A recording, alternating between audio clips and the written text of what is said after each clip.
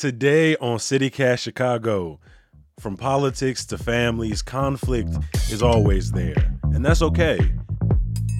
But it gets dangerous when it gets to high conflict. So in the research, you see more questions get asked in good conflict.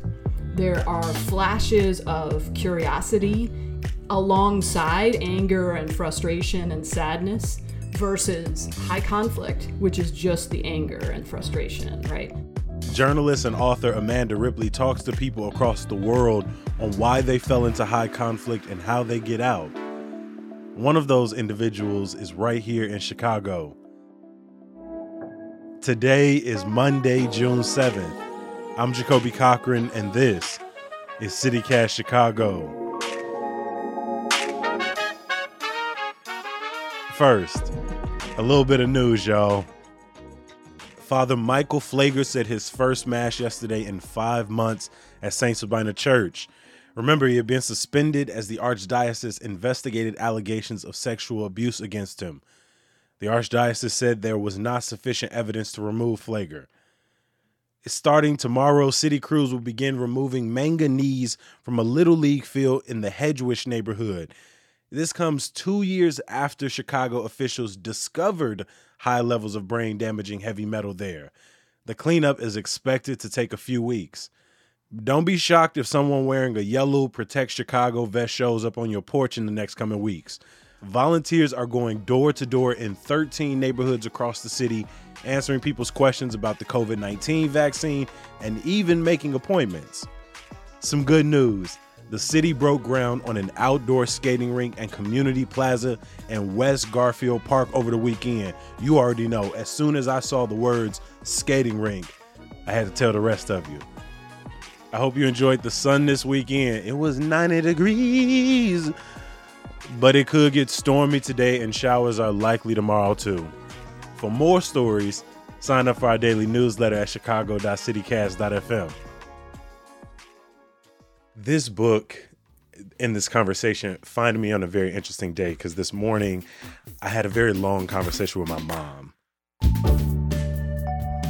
And one of the things that I noticed throughout my mom's life is that she is extremely well-versed at navigating conflict. And so every time I'm talking with her, and now that she's 50, she turned 50 earlier this year, she makes a point to let me know that at 50, she's not going to deal with the type of conflict that is all-consuming. But throughout my life, I've watched my mom navigate conflict from the family court system with my father to a divorce with my stepfather, and it's a part of all of our stories. That's how I started my conversation with Amanda Ripley.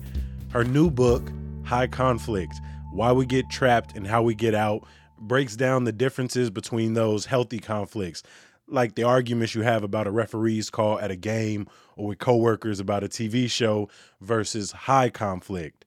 Those are the fights that make us despise politicians and pundits and contribute to deadly cycles of violence in neighborhoods. One of the main voices in Ripley's book falls in the second category. That's former gang leader, now violence preventer, Curtis Toller, who grew up on Chicago's South Side. After I shared that story about conflict and my mom, Ripley said her interest in the issue also started at home. Yeah, I mean, the deepest interest does also come from my mother, who, had incredible power to her. And she often was angry when I was a kid. That was like a defense mechanism, right? I now understand that better. But whenever she felt afraid, she got angry. And I have a lot of memories of her, yelling at my dad. Not that he wasn't to blame, but he was quieter. You know what I'm saying? And so there was a lot of conflict in my house growing up. She really believed her feelings, if you know what I mean. Conflict is such a big topic, Amanda, and I feel like it's at the heart of every conversation I have on CityCast Chicago, whether it's a conflict in city government, whether it's a conflict that a local organization is trying to find the resources to meet, if there's a conflict in the art world, or whether or not resources will make it to a particular neighborhood. but you write specifically about high conflict. Can you do two things for me? One, can you define high conflict? And two, can you tell me how is that different than the sort of healthy everyday conflict that we experience?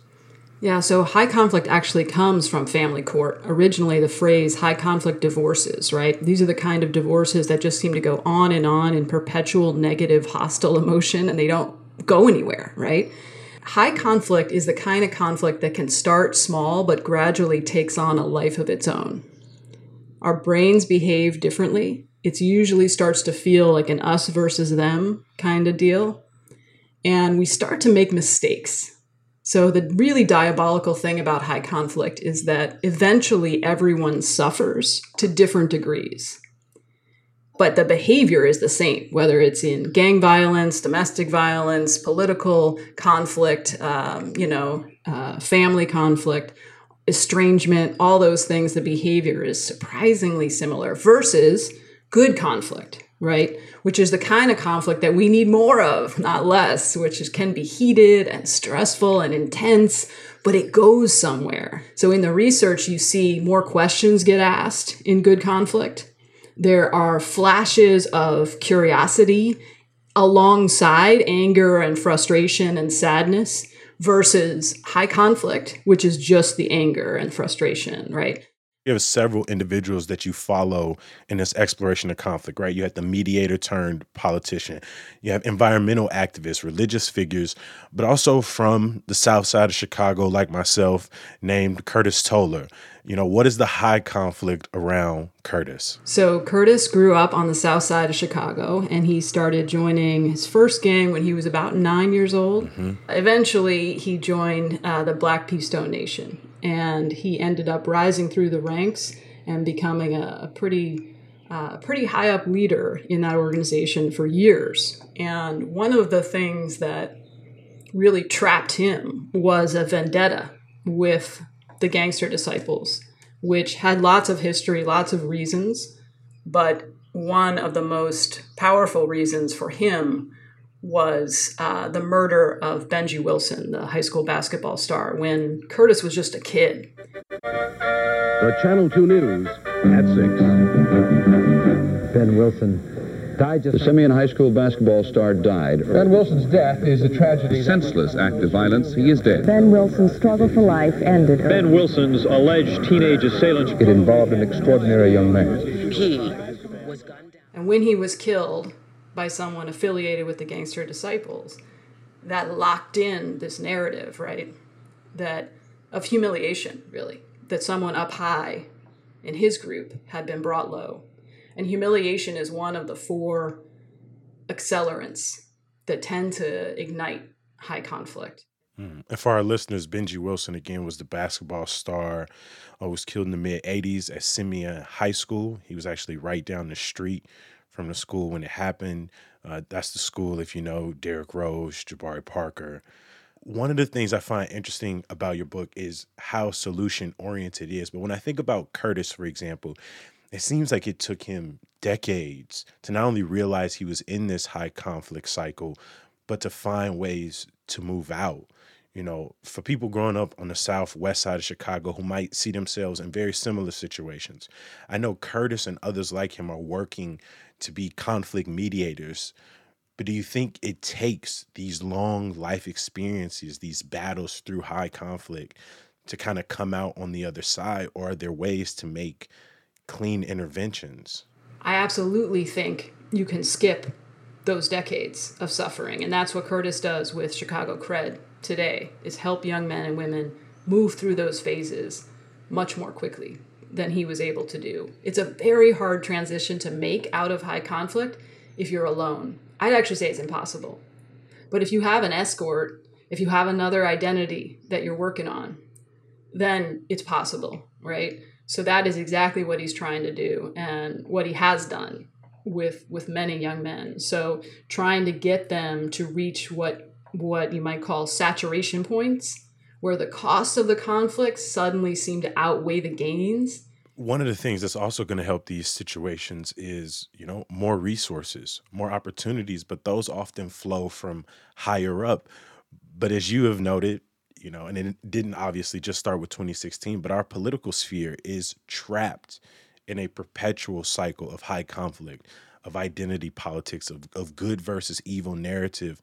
What are some of your solutions for looking at high conflict in regards to our not only local politics, but national as well?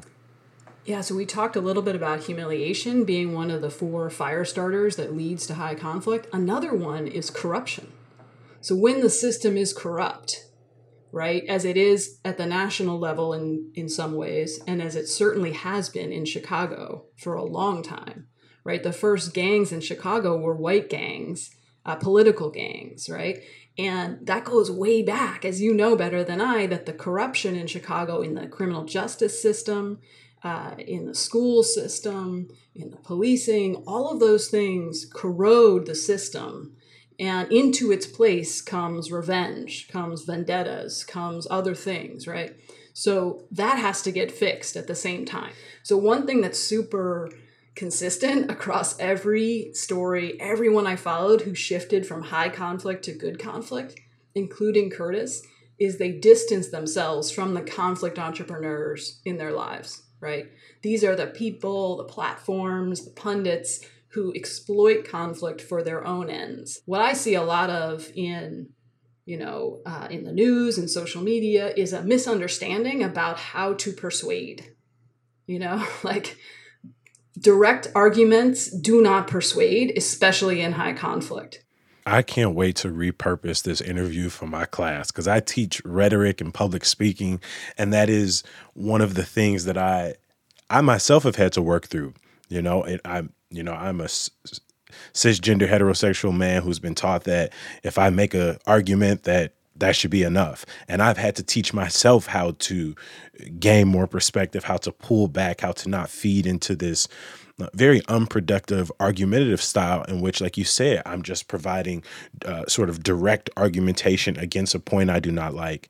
But what are some other strategies I can pass on to my students? So one thing I've started working on that's really changed my own behavior in interviews that I do for work, but also in my own life, like as a parent or a partner, is called looping for understanding, which the conflict expert Gary Friedman in the book taught me. And it's a form of active listening, and it sounds like, I hate that because it sounds really like soft and like new agey, and that's just not who I am, So, but it's actually super powerful. The basic idea is, when someone's talking to me with any heat at all, any level of emotion, even if it's just something they care about, right? They're not angry.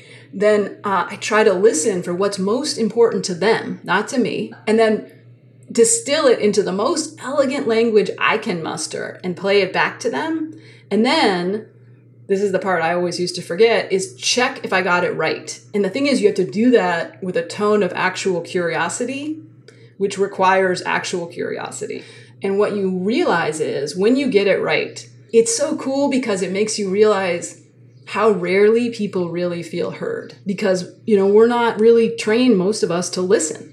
I know I wasn't until I was doing the reporting for this book. Amanda Ripley, you are a journalist, a New York Times bestselling author, and your newest book, High Conflict, is available now. I appreciate you for taking time to talk with us at CityCast Chicago. I sincerely say that this conversation was moving and so important for me. I appreciate it.